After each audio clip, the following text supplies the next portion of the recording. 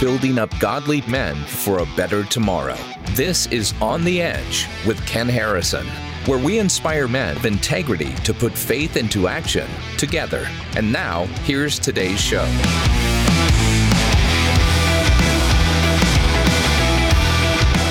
So Addison Bevere, man, it's funny because I'm like between you and your dad generationally. So I'm friends with both of you guys, and you're more friends with me, though. More friends with me. Well, come on. That's true. That is true, actually. But you guys, it's funny because I had people forever trying to get me together with your dad, John. Your parents are John and Lisa Bevere.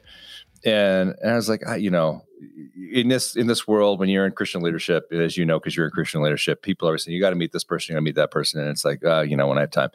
Then you and I went and hung out on this massive 45,000 acre ranch in Wyoming together. And we were shooting guns and riding ATVs and fishing and with a bunch of other guys.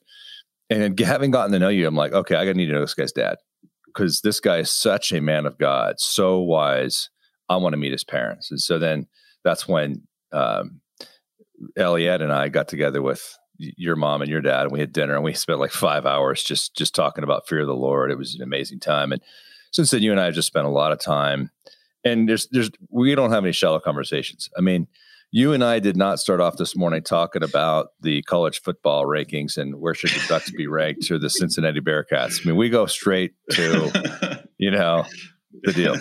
And so I wanted to share with the audience, this audience, I wanted to share your wisdom, because I want to talk about fatherhood. And you're a man I know. I can trust your wisdom. I could trust you to go deep and be introspective. And I want to ask you some really brutal questions, as we kind of discussed earlier, so that I didn't throw you over the raft here. And I want to get kind of into it here pretty quick with fatherhood, because you're in the midst of it. So tell us just a little bit about yourself, your kids, your wife, how long you've been married, how old your kids are, and all that stuff, so that kind of guys know where you're coming from. Yeah. Thanks, Ken. So I've been married for 13 years, 35. So I'm at the top end of that millennial generation. My kids are 12, 10, 7, and 5. And love what I get to do being a dad. Honestly, it's my favorite thing about life right now, being a dad, being a husband. And then for work, I work for Messenger International. We're an organization. We make discipleship resources available to everyone, everywhere, regardless of where they live, what language they speak, or what their financial position looks like. So we've translated resources into over 140 languages, and we've distributed to believers all over the world over 50 million resources in their native language. And so we're leading the charge in 24 languages. We're the only organization providing discipleship resources. I don't say that to brag. We're passionate about making discipleship resources available to those who don't have them. And it's the grace of God that has given us the opportunity to do that. So that's what I do professionally. Family, on the family side, that's where I'm at. That's my season. When I look at you, Ken, you're 31 years. So reverse the 13, you get 31. 31 years of marriage. 31 years of marriage. Sorry. 31 years of marriage. And so, I'm humbled. I'm honored that you would invite me on to have this conversation, because, as you know, I'm still in the throes of it. I have a 12-year-old, so I'm just entering those teenage years, the preteen years. And but I've loved it. I've loved every minute of it. And I've also been blessed, as you alluded to earlier, I've been blessed with amazing parents. I have 3 brothers who love God, who are serving God, who love each other, who love their parents. I think that's a miracle in today's world too. And so whatever is happening in our family is happening across generations. And we're really thankful for that. I've got 2 boys and 2 girls. I remember when I was 12. You knew everything. Oh, well, that's for sure. The older I get, the dumber I get. But I wanted to be a bush pilot in Alaska. I wanted to have like a cabin in the woods where I never had to deal with anybody, and I would just like fly around fighting fires or something. When you're that young, you don't have a clue what you want to do or what you want to be. You don't even know who you are. Yeah, I could see you doing that, Ken. I don't know. You might have been onto something as a 12-year-old. The more I get to know people, the more they start to sound good. Yeah. No, so let me ask you. Yeah. You were raised in a way that your dad's been pretty candid about his journey.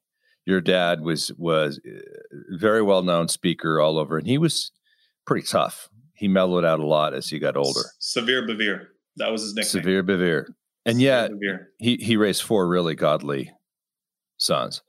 So your dad would say he is an example of someone who can get it wrong, who can be maybe a little hard in the name of Jesus. And yet his kids can still end up being really godly. Because I think a lot of guys need to hear that. Yeah. And I would also say my dad is someone who matured, and I watched him mature. It's not that his convictions changed, but the way he expressed those convictions and the way he invited other people into those convictions changed drastically, even in his public ministry, the way he would write, the way he would teach. And people ask me all the time, they ask me, like, what did your dad do right? Specifically my dad, because they have this idea of my dad as someone who maybe is legalistic or too intense or too severe or too works oriented. And we've seen the fruit of that in our world. We've seen the negative response to the rigidity of religion. And so I think people are surprised when they see our relational dynamic and they see the love, they see the trust, they see the togetherness, and they're like, how does this come from that? And what I tell them is I tell them that my dad is a man of great humility. And that kind of surprises them. They're like, wait, like John Bevere is a man of great humility. Like my dad is a man of great humility. My dad, growing up, I heard my parents apologize to us kind of almost on the daily. Like my parents, oh my gosh, my parents were so intense. They would call it intense fellowship. They were parents who like argued in front of their kids sometimes, had intense conversations, things like that. But then they would come to us and they would apologize and they would say, look, the way we behaved, it doesn't align with what we've taught you boys. It doesn't align with the people that we know God has called us to be. And they would come to us and humble themselves. I mean, I remember multiple times when my dad, he would discipline me in anger. And then he would come back to me and he would say, son, I'm so sorry. I was right in the sense, like I needed to correct you, but I disciplined you in anger and that was wrong. And instead of viewing that as, hey, oh no, I'm going to undermine the good that I'm doing as a father, teaching my son, he viewed it as actually, you know what, being humble right now in this moment is even more important than my son remembering what he got corrected for. Like remembering this moment with his father is going to mean more in his development as a man than even the correction that was related to whatever infraction I'd committed in that moment. And so humility creates a lot of safety. It just does. I mean, you know this in every relational dynamic. 1 Peter 5, James 4, we read that God gives grace to the humble, but he opposes or frustrates the proud. And so when we're humble, there is a grace that enters into our dynamics that allows us to do things that we otherwise couldn't do and become things that we otherwise couldn't become. And that's the miracle. That's the power of grace. And I would say we saw a lot of grace operative in our family because of the way my parents humbled themselves in their own journey of learning and becoming, but that didn't require them to throw out their convictions or be wishy-washy or not be people of substance. They were very much people of substance, but they recognized that, as Paul writes in 1 Corinthians 13, we know in part, we prophesy in part, and a part of the outworking of love in our lives is the humility that creates space for us to learn and grow together. So it seems like, one of the main things I see in men today is blaming their dad for everything. Yeah. And you haven't gone down that road. Do you think? No, I did. I did go down that road. I did. Oh, you did? Oh, yeah. At 35, you're certainly not there. No. I did. What caused you to get over that? Well, I wanted my dad to be God for me. And so I put expectations on my dad, especially during those years from like 17 to 22. I wanted my dad to be the picture of God that could be the foundation for the rest of my life. And I felt like there was a lack of relational connection between my father and I, and our relationship was too transactional. And so I pushed back against that, and I demanded that my dad become something more than what he was. Now, my dad grew up with a father. Yeah, my dad grew up with a father who, like, might have told him twice his entire life that he loved him, right? Like that kind of dad worked hard, provided for his family, did what he needed to do. Just a byproduct of a different time, a different generation. And so my dad, when you look at my dad's development as a father, specifically on the relational front, he took massive strides. But instead of celebrating that and championing it, my tactic was to make him feel less than in order for him to give me what I thought I wanted from a father. And Ken, it was amazing. The years when I tried to coerce my dad into giving me something that he didn't know how to give were the worst years of our relationship. And he just pulled away because he felt like he was failing at every turn. He just felt like whatever he did, it wasn't good enough. And I was quick to point out where he was missing the mark. And then the Holy Spirit showed me, like, look, if you will give your father to me, I'll give you back the father that you've always wanted. And in the meantime, you're actually going to discover the heart of your heavenly Father in a way that you've never discovered it before. And I did that, Ken. And my dad, when I released him from that pressure of being a certain father, when I released him of that pressure, my dad came back as the most amazing father. Like the relational skills that I would try to like force him to develop, or the desire to spend time with me, or different things like that. Like it just, I'm serious. Like it just came, like it's like when I released him and gave him to God, it was amazing what God did through my father and I's relationship. And I think that's true for any relational dynamic. When we make an idol of that dynamic, whether it's a father, a spouse, a mother, a child, when we make an idol of that dynamic, meaning we try to draw strength from that relationship that we should be drawing from our relationship with God, we place that person in a position where they're only going to fail. They're going to fail us eventually. And I think it's difficult for society right now, especially the young men who are hearing the toxic masculinity narrative, are hearing the absent father narrative.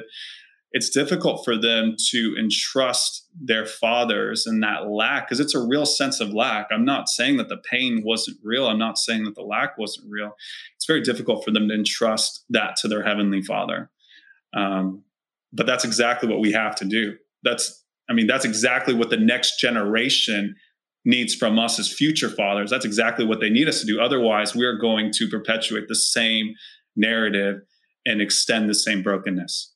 So I got a call from this rock star. I mean, a really well-known rock star. He called me. He wanted to get some masculinity advice from the guy who runs Promise Keepers. And, it was kind of cool, but he spent a lot of the time just talking about how awful his father was. And then he spends the time talking about how it was his dad who encouraged him to practice and get really good at it, at what he played and all that stuff. And after he got done telling me how bad his dad was, then he starts telling me how bad his kids are. And as he started talking about how jacked up his kids are, he blamed it all on his wife. And I said, so this is interesting. I said, so your dad is responsible for everything that's wrong with you, but you're not responsible for anything that's wrong with your kids. It's all your wife's fault. And he was quiet for a minute. I go, dude, I think you need to start to grow up. And he got off the phone with me and we never talked again. But I find this to be a very common theme. I had another guy, man, it was unbelievable, who wanted to take me to lunch. He was a well-to-do businessman. He was in his late 70s. And as he was talking to me, he said, tell me all about your dad. I said, dude, I really don't know you that well. I'm not interested in telling you about my dad. And I'll tell you about, and he started to go down the road of, everything that was wrong with him in his life was his dad's fault, because his dad came home from World War II with PTSD and was a terrible father, on and on. And that's why he was divorced. And that's why his kids were all jacked up. It was all because of his father. And then later on in the conversation, he starts telling me what a great Christian his father was. Oh, he's loved the Lord. I'm like, I'm not making the connection. Oh, well, you see, my dad, I was born when he was at war. So mom got pregnant. Dad goes to World War II. He's born. He didn't come home till I was 5. Okay. He got saved when I was 6.5 and became an amazing father. So I said, you're telling me that all these decades later, your kids are screwed up, you've had 2 divorces, and it's all because your dad was a crummy father between the ages of 5 and 6.5. Yeah, that's what I'm telling you. Wow. We have come to this point in our culture where men are sniveling, whiny little babies, blaming their fathers for everything. And you're sitting here saying it wasn't perfect with your dad, and you're actually taking responsibility as a 17 to 22-year-old going, I was a big part of the reason why it wasn't good with my dad, which is an amazing thing because I've never heard anybody take responsibility for them as a son having a problem with their father. Yeah, well, and as I mentioned earlier, Ken, I'm not going to tell you that it was easy. It was the grace of God. And I don't want to belittle people's daddy issues. And I don't even mean daddy in a condescending way. I mean, that's real. There are a lot of messed up people in our world today who trace the source of their pain, the source of their frustration with life, with relationship, back to their father dynamic. And I do think it's significant that the father figure is under so much attack. When we look at the family unit and the new left's attack on the family unit, it's primarily an attack on the father and an attack on what the father has been or hasn't been. And so for me, and again, I want to be careful how I go about this, but for me, I realize that God does a perfect work through imperfect people. And that includes our dynamic with our father. It's in Hebrews 12, where the writer of Hebrews talks about how fathers, they discipline us based on the best that they know how, right? Like they discipline us that we would grow, that we would flourish, that we would mature. But God, he disciplines us that we would share in his holiness. He disciplines us so that we would know something different, something other, something beyond the brokenness and the fragmentation that mars our humanity. And so for me, it wasn't until I realized that God was still doing a perfect work in my life through an imperfect father that I was actually able to release grace to my father so that he could become more of a perfect father. And, it's a cycle, though. And we talked about it earlier. When we make an idol of a spouse or a father figure or a mother figure, and we try to draw strength from them or a sense of person from them that is beyond what they're able to give to us, then that relational dynamic inevitably breaks down. The whole idea of Romans 1, where Paul's writing about the journey of humanity and how we exchanged a true idea of God for creations that were either a reflection of what we could create within or what we see without, then we started to literally go insane. And that's what idolatry does. Idolatry causes insanity. The fruit of idolatry is insanity. And so I think we're seeing a lot of people with, and again, I don't want to trivialize this, but a lot of people with mental issues because they created an idol in and of their father. And society, in a weird, twisted way, tells us your father, in a sense, should have been a perfect God to you. And if your father wasn't a perfect God, you have every excuse for throwing out the system, for throwing out traditional design, for throwing out convention, for jettisoning family, because your father wasn't perfect.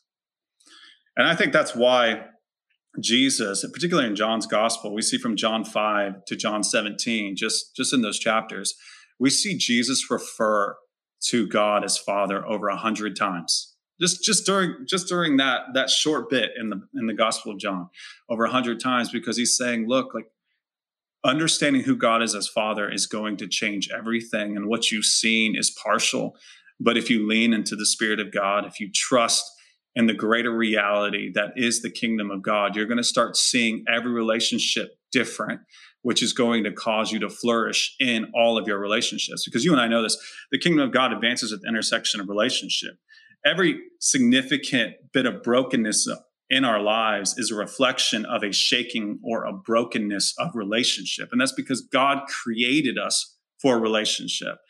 And what's ironic and tragic is the only way that we can truly break relationship is we refuse to be reconciled, refuse to extend forgiveness, refuse to see the other people as imperfect and as a work in progress. Like that's the only way that relationships truly break down beyond repair.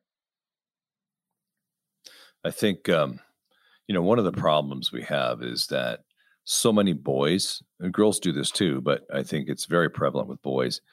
They see their father as the perfect hero, as you were sort of alluding to, as when they're young. Yep. Boys will argue about whose dad is tougher than whose dad and whose dad's cooler than whose dad and all that. And I've always joked about Chad Hennings, who's on the board of Promise Keepers, who was a jet fighter pilot and then won 3 Super Bowl rings for the Dallas Cowboys. Like his son never lost that argument. Ken, listen, I used to lie. I'm ashamed to say I used to lie to the kids in my kindergarten, first grade class. I would tell them my dad was on the power team. And my dad's like 100, like no one would believe that for a second. He's like 150 pounds at the time, skinny guy. Like there's no way he was on the power team. But for me, like my dad was on the power team. And I would tell people that. Well, my dad was a professional boxer, an LA cop, and he was Mr. Cleveland in powerlifting. So I literally had like this dad that was larger than life. But the problem is then you get to a point of age where you start to see that your dad's not perfect. And then a lot of young men begin to resent their father for not being the perfect hero that they built him up to be in their minds. And then they hold a bitterness against him that they never let go. So we don't want to belittle people's issues with their father because some of them are real.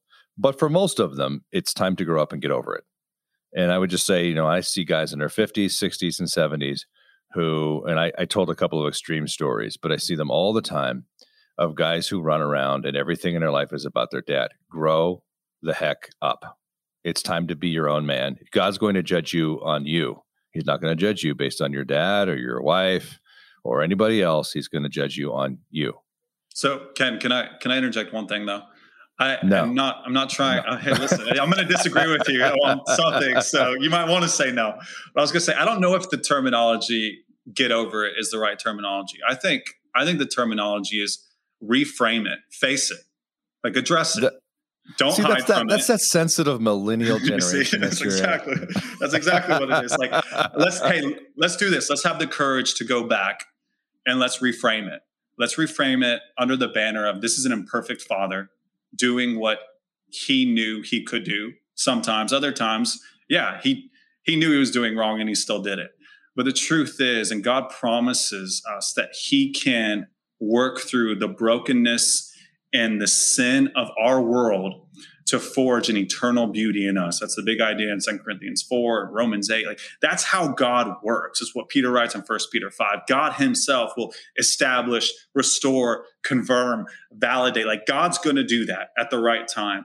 And so what I would encourage people to do, because, the therapeutic space would say, oh man, don't push it down. Don't get over it. Like you need to face it. So let's fight fire with fire. Let's say, hey, face it. But let's face it under the banner of truth. Let's face it under the banner of the kingdom of God and how the kingdom of God is designed to reframe and reshape relationships. And I think if people do that, they're going to go back and they're going to find a lot of compassion and a lot of understanding, especially the young men who are now fathers, especially the young men who are in the throes of it. And instead of blaming their wives for the dysfunction or brokenness in their family, they're going to realize, wow, my refusal to confront, my refusal to grow up, my refusal to forgive is perpetuating a cycle that I am now responsible for. This is no longer my father's responsibility. This is my responsibility. And I'm going to face off and I'm going to ask that the Spirit of God will come in and fill the holes where there has been lack. Like, Ken, what is this illusion out there? Like everyone's got to have it perfect. And if they didn't have it perfect, they can't build something meaningful. That's just ridiculous. Where does that even work? Like, what planet are we living on? The reality is, and Paul, with great passion, says in 2 Corinthians 12, he says, my grace is sufficient for you. And he's quoting God, my grace is sufficient for you, for my power works best in your weakness or human inability. Like, God, this is a weak area. I didn't have a good father in this area. I didn't have a good example here. But Holy Spirit, the one who reveals the heart of the eternal Father, Holy Spirit, please, I need that nuanced understanding. I need the situal awareness. I need the emotional intelligence, whatever it is. I need it. Come, I yield myself to you. Come and do what I cannot do in my own strength. What would happen, Ken, if a generation of fathers took that approach to the challenges that they find themselves in with their own family and their own marriages, instead of looking back the line and saying, man, if my father was just less screwed up, I'd be in a better place. That was great. And it was exactly what I said by get over it. I mean, I said three words and that.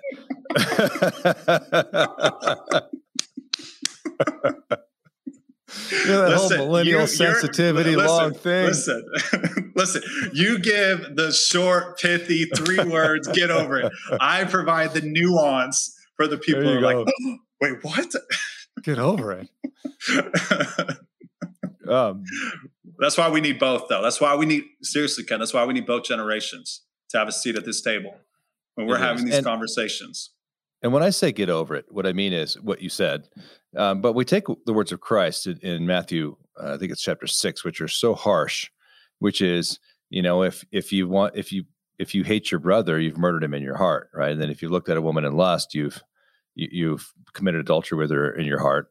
And then he says, if your eye causes you to lust, cut it out of your head. It's better to enter into heaven with one eye than into hell with two.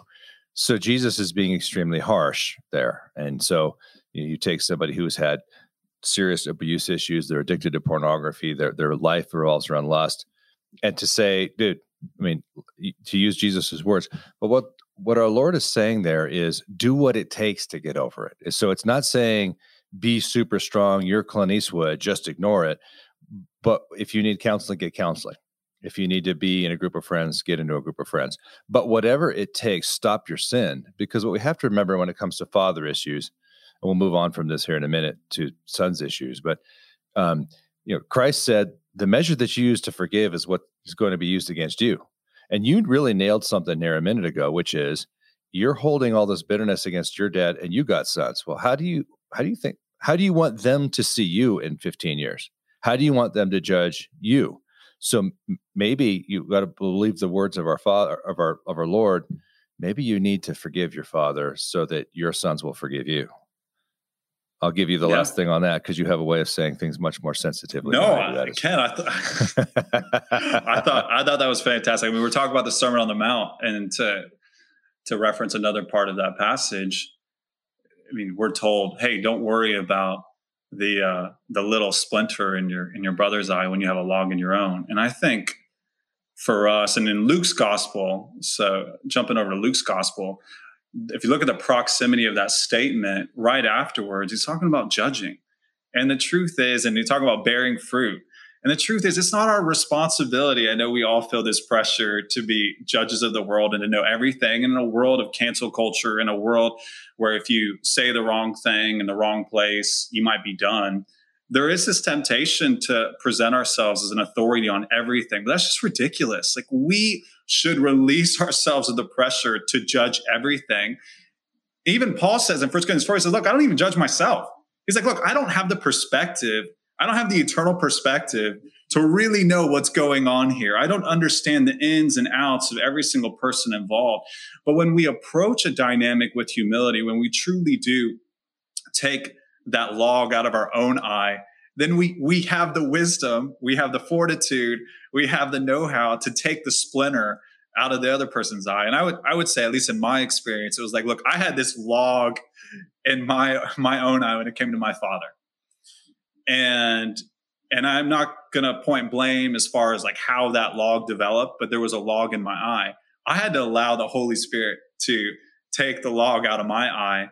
And then my relational dynamic with my dad, it's like the Holy Spirit, through very little participation on my part, took the splinter out of my father's eye.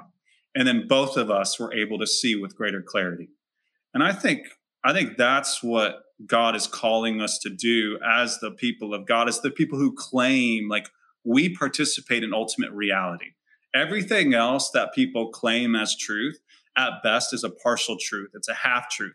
If we're going to be people of conviction and people of substance, we got to stop being tossed around by all of the opinions and all of the emotions and all of the winds. And we've got to be firm. We are people who know the way, the truth, and the life. We need to act like it. We need to not act like little spoiled children who aren't getting their way and throw a tantrum when the world doesn't line up with what they think it should look like. We need to be circumspect. We need to be aware. We need to be intentional. We need to be compassionate. And I think, of course, all of those wonderful and challenging things begin at the home. So what better place to start than with the difficult family dynamics that we find ourselves in? Today's episode is brought to you through the generosity of Waterstone. For nearly 40 years, Waterstone has assisted givers in supporting their favorite charities, like Promise Keepers, by crafting customized, innovative giving solutions. Waterstone gift strategists stand ready to create your personalized charitable plan, utilizing business interest, real estate, appreciated assets, charitable trusts, giving funds, and more. These donor-specific giving strategies allow givers to bypass capital gains taxes, receive a fair market value charitable deduction, and have tax-free growth for years to come. Prioritize income, minimize taxes, and optimize your giving with Waterstone. Find out how to give and receive the most from your assets by visiting www.waterstone.org. Most of us listening to this podcast right now are parents or going to be parents. Let's ask some of the tough questions, Addison. How do you respond in this generation to the cultural pressures being put on your kids? I mean, your oldest is just entering into puberty, which is, boy, that's a whole. And I'll just say, in my experience, boys are a lot easier to handle than girls when it comes to, because boys are all about sort of Lord of the Flies survival. Girls, holy cow, the pressures, the peer pressure, when they suddenly start to all want to be pretty and be attractive, and the pressures that you as a parent are putting up with, I never put up with. I mean, we did not have phones that could get pornography for most of my kids' upbringing. You got to deal with stuff that's just unbelievable. So how are you handling those pressures that those of us who are older just never had to, but we're going to have to with our grandkids because we want to give wise counsel to our children? Sure. I would say for us, we viewed the pressures as an opportunity for intentionality within our family. So I'll explain what I mean by that. It used to be okay for the father to have the birds and the bees conversation, like the talk, right? Like the talk, like you check a box and then it's done. Like, well. There was they remember it well. There was that one time. I remember being mortified and disgusted. My dad shouldn't have done it when I was like 9. I was not old enough. I was like, you and Mom do what? I had nightmares for like a month. Listen, and context and nuance, right, are very important here. But I think the days of, hey, like sex and sexuality and gender, like this is a conversation that we have one time with our children and kind of check a box and move on. Those days are long gone. Well, that's good advice. That's a very astute observation right there. Again, that a lot of people don't realize that. Sure. And so for me, being again a millennial, 35 years old, I came of age at the very beginning of some of these things, like the very beginning of social media. Social media was just coming onto the scene when I was graduating high school. So did you have a MySpace account? Listen, Ken, I had a MySpace account. I had a top 8. I had music. I did a little HTML to customize it. I definitely had a MySpace page. So in fact, funny story, I actually got to know my wife a bit on MySpace, but we won't go. Yeah, I've heard a lot of those stories. I don't think I knew that one. No, I didn't explain that it was over MySpace just because I'm still battling some shame there. But for us, for Julie and I, what we've done is we've said, okay, how do we turn this not into we don't want to just have a single conversation and have the conversation right with the right book and say the right buzzwords or whatever. Like, how do we make this an ongoing conversation about God's design for humans, what it means to flourish as a human as far as our sexual expression, because sexuality and sex should not be taboo. The world, and you know that, I mean, you're someone, when we have conversations, like, I don't feel uncomfortable talking to you about these different things. Like, you get that. Okay. This is true. But the world, unfortunately, has occupied a space that we kind of are like, oh, it's dirty, it's taboo, we can't really talk about that. And they've set up shop, and now they're defining the narrative, they're determining the terminology, and we're trying to play catch up. And all we're doing is trying to provide our rebuttals or confute or refute what they're saying, instead of leading the way and writing our own story that is ultimately reflective of the meta narrative that we see in Scripture. So for us, Ken, it was how and when do we start this conversation? How do we continue it? So I started talking to Asher, my firstborn, when he was 8 years old, about sex and sexuality. By the time he was 9, he knew what masturbation was. He knew pornography. He knew a lot about sex and sexual, like different sexual contexts. And he knew about same-sex attraction. He knew about gender dysphoria. We were already there by the time he was at 10. 9. Oh, 9, 10. We were completely there at 10. Okay. And he was mature enough to be able to comprehend what you're talking about. He was, because I started 2 years before I actually got there. So you had a plan. I had a plan. And so I started talking about human sexuality and shame. That's where I went hard, shame. Because a lot of the shame that people feel and they project on or toward God is related to their sexuality.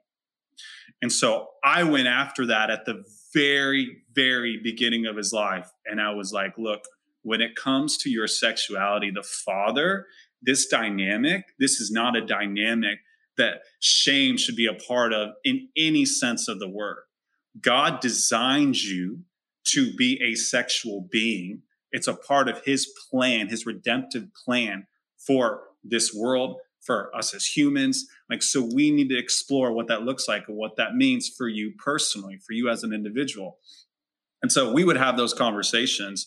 And even now, Ken, Julie and I are very open. Like, my kids will straight up, and some parents are probably going to disagree about this, but my kids will straight up ask me, they were like, Dad, were you and Mom just having sex or like making love? Like, I'm not kidding. Like, that's how, like, it's like, that's a normal part of what we do, you know, as a couple. Like, that's a part of what God designed us. Like, it's not something gross. It's not something taboo.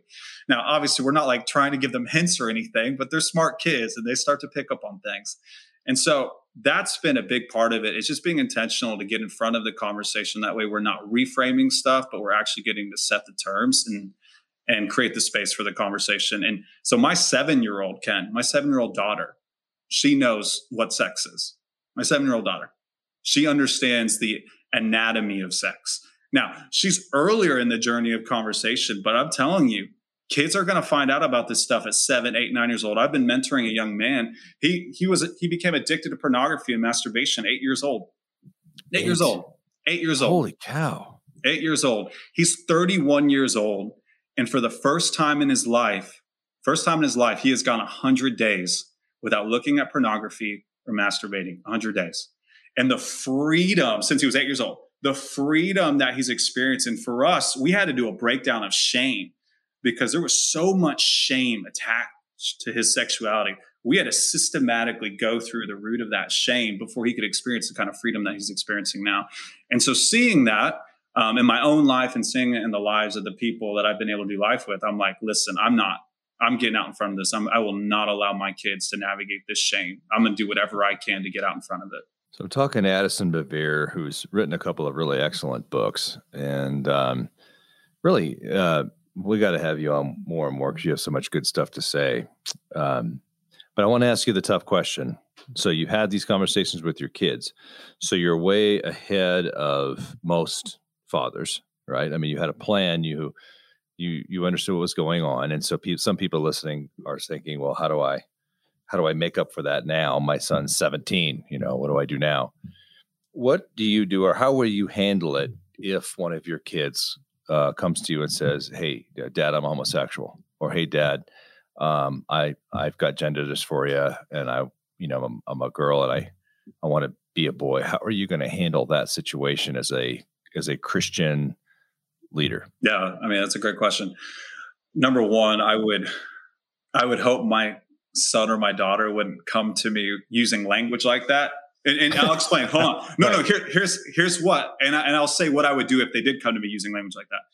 But I would hope, because of things that we've done, my child would never come to me and say, I am anything other than a child of God.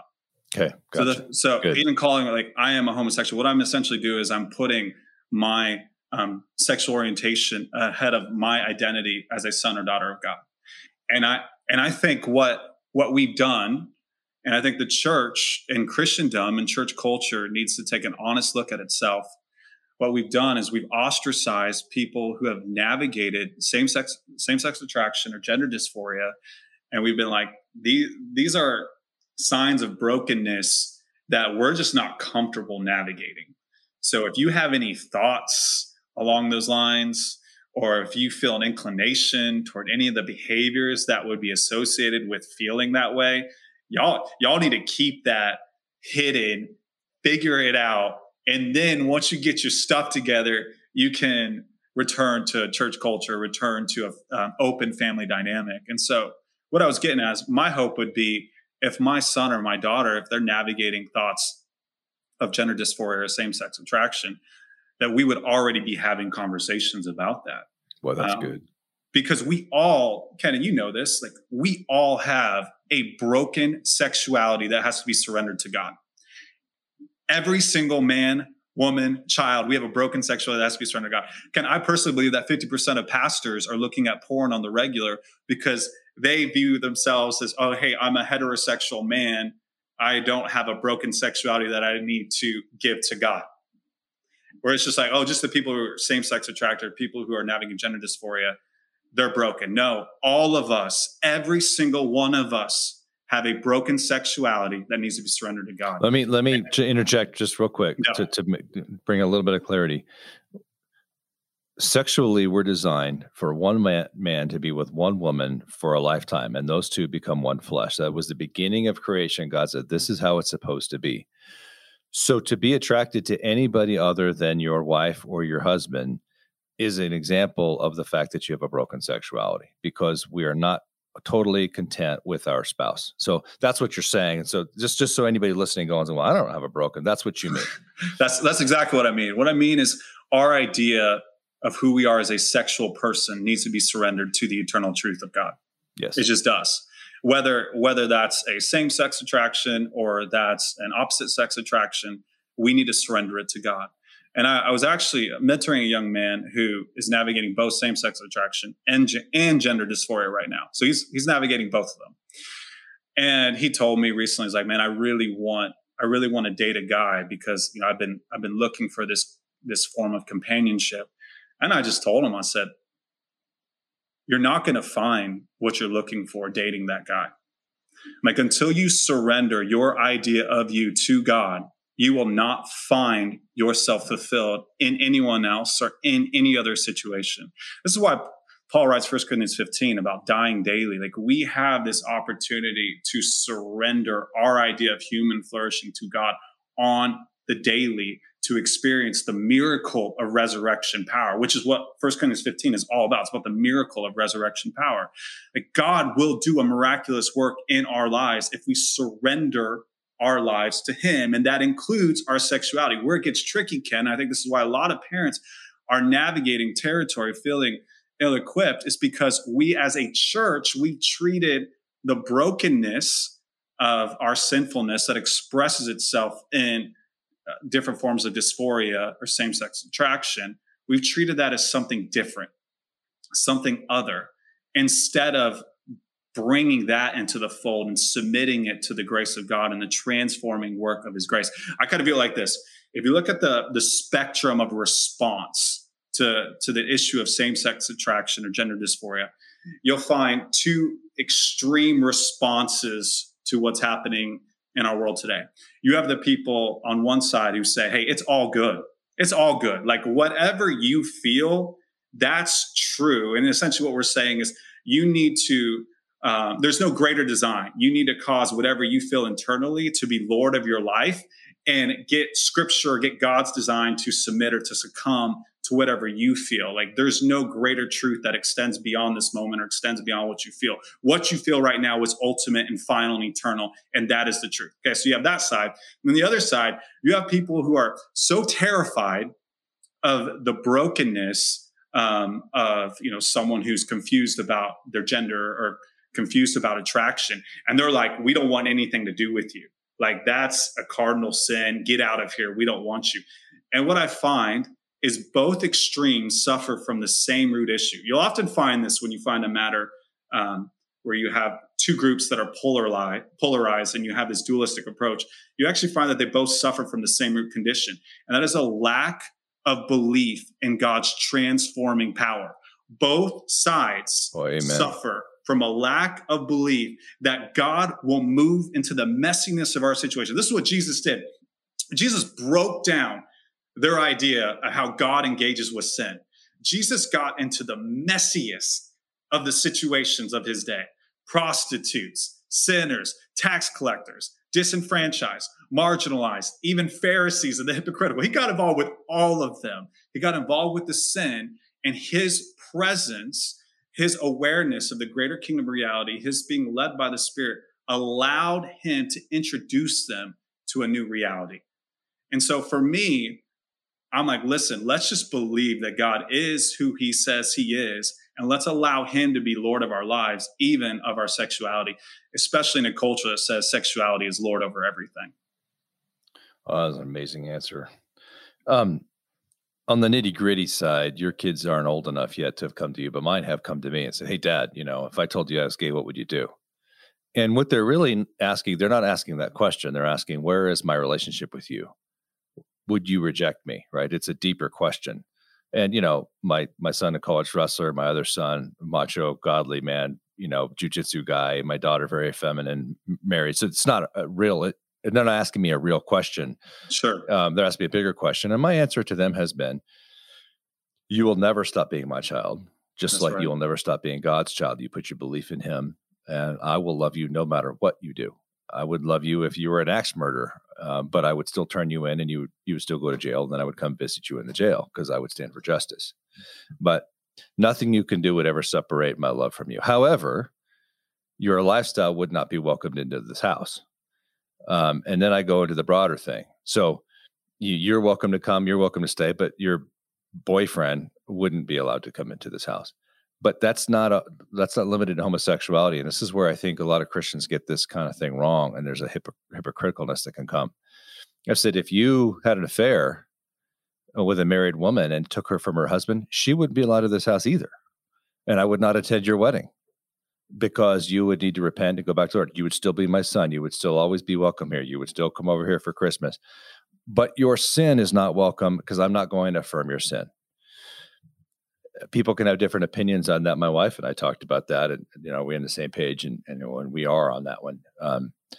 We are on most things, but from a where does the rubber meet the road? I think advice I want to give to fathers is a lot of times when your kids are asking a question, they're not asking you the question they're asking. They're asking you a different question. And for my son, it is he was pushing. I think all three of my kids asked me at some point that question.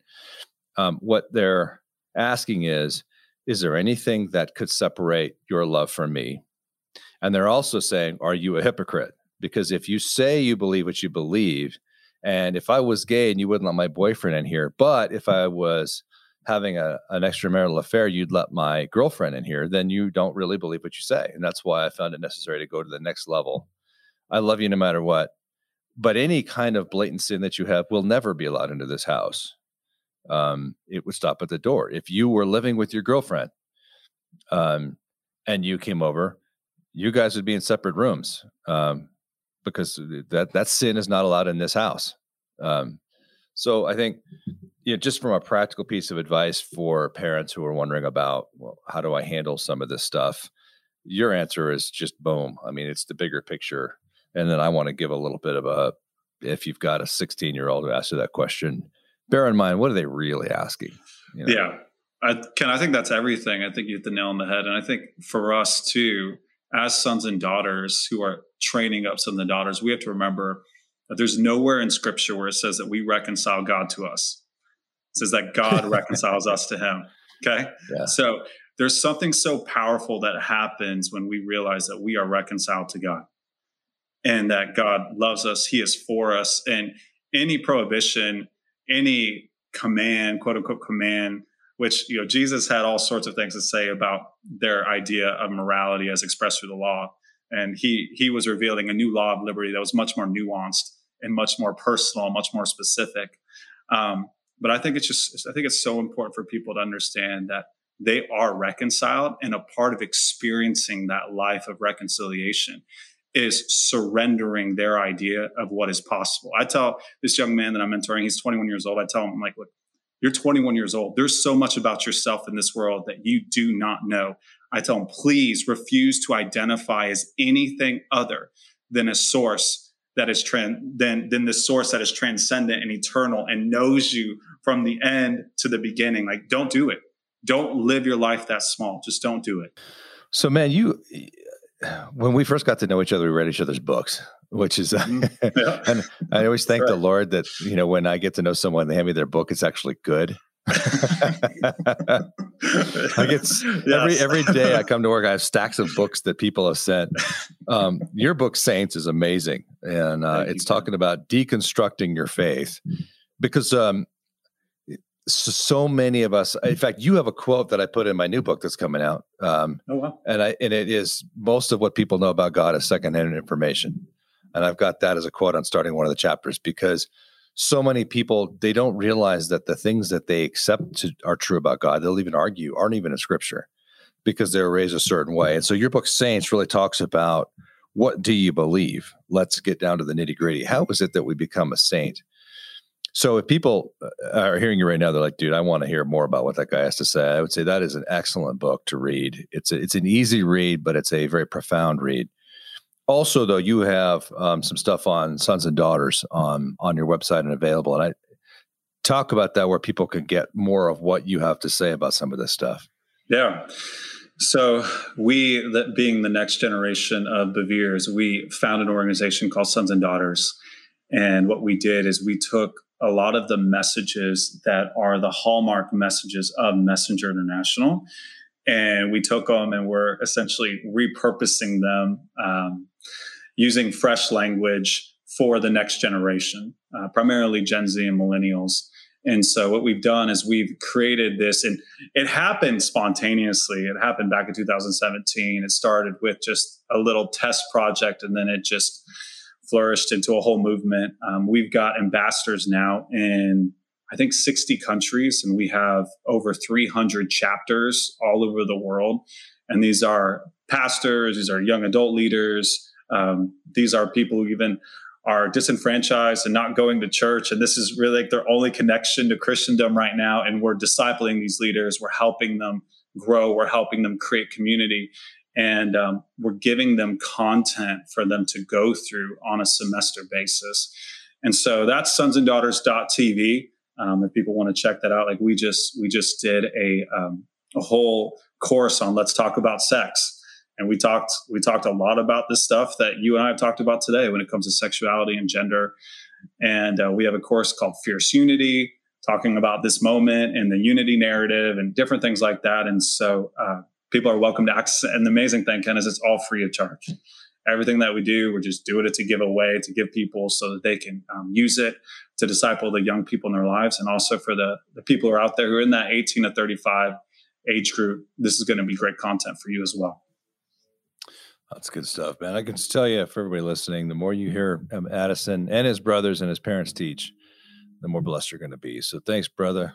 We got to do this more often. Next time we do this, though, because I don't know if people can see the visual issues. If you're watching this, that we've had Addison actually moved rooms.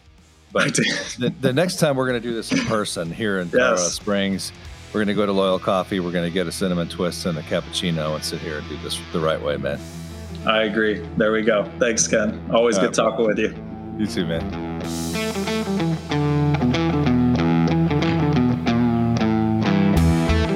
Thanks for listening to On the Edge podcast with Ken Harrison. For a lot of you, this is our first time meeting, and I want to tell the men listening about an organization I'm the current chairman of, Promise Keepers. Promise Keepers is an organization founded by Coach Bill McCartney that's led men across the world to a saving relationship with Jesus Christ. Promise Keepers is calling men back to courageous and bold servant leadership. To learn more and get involved in the mission of Promise Keepers, visit promisekeepers.org. Follow on social media or download the Promise Keepers app on Apple Store or Google Play by searching Promise Keepers. Through the Promise Keepers app, you'll receive access to devotionals, Bible studies, and other great articles and video content, and a community to build friendships, lead your family, and become transformative leaders. See you next time for On the Edge with Ken Harrison.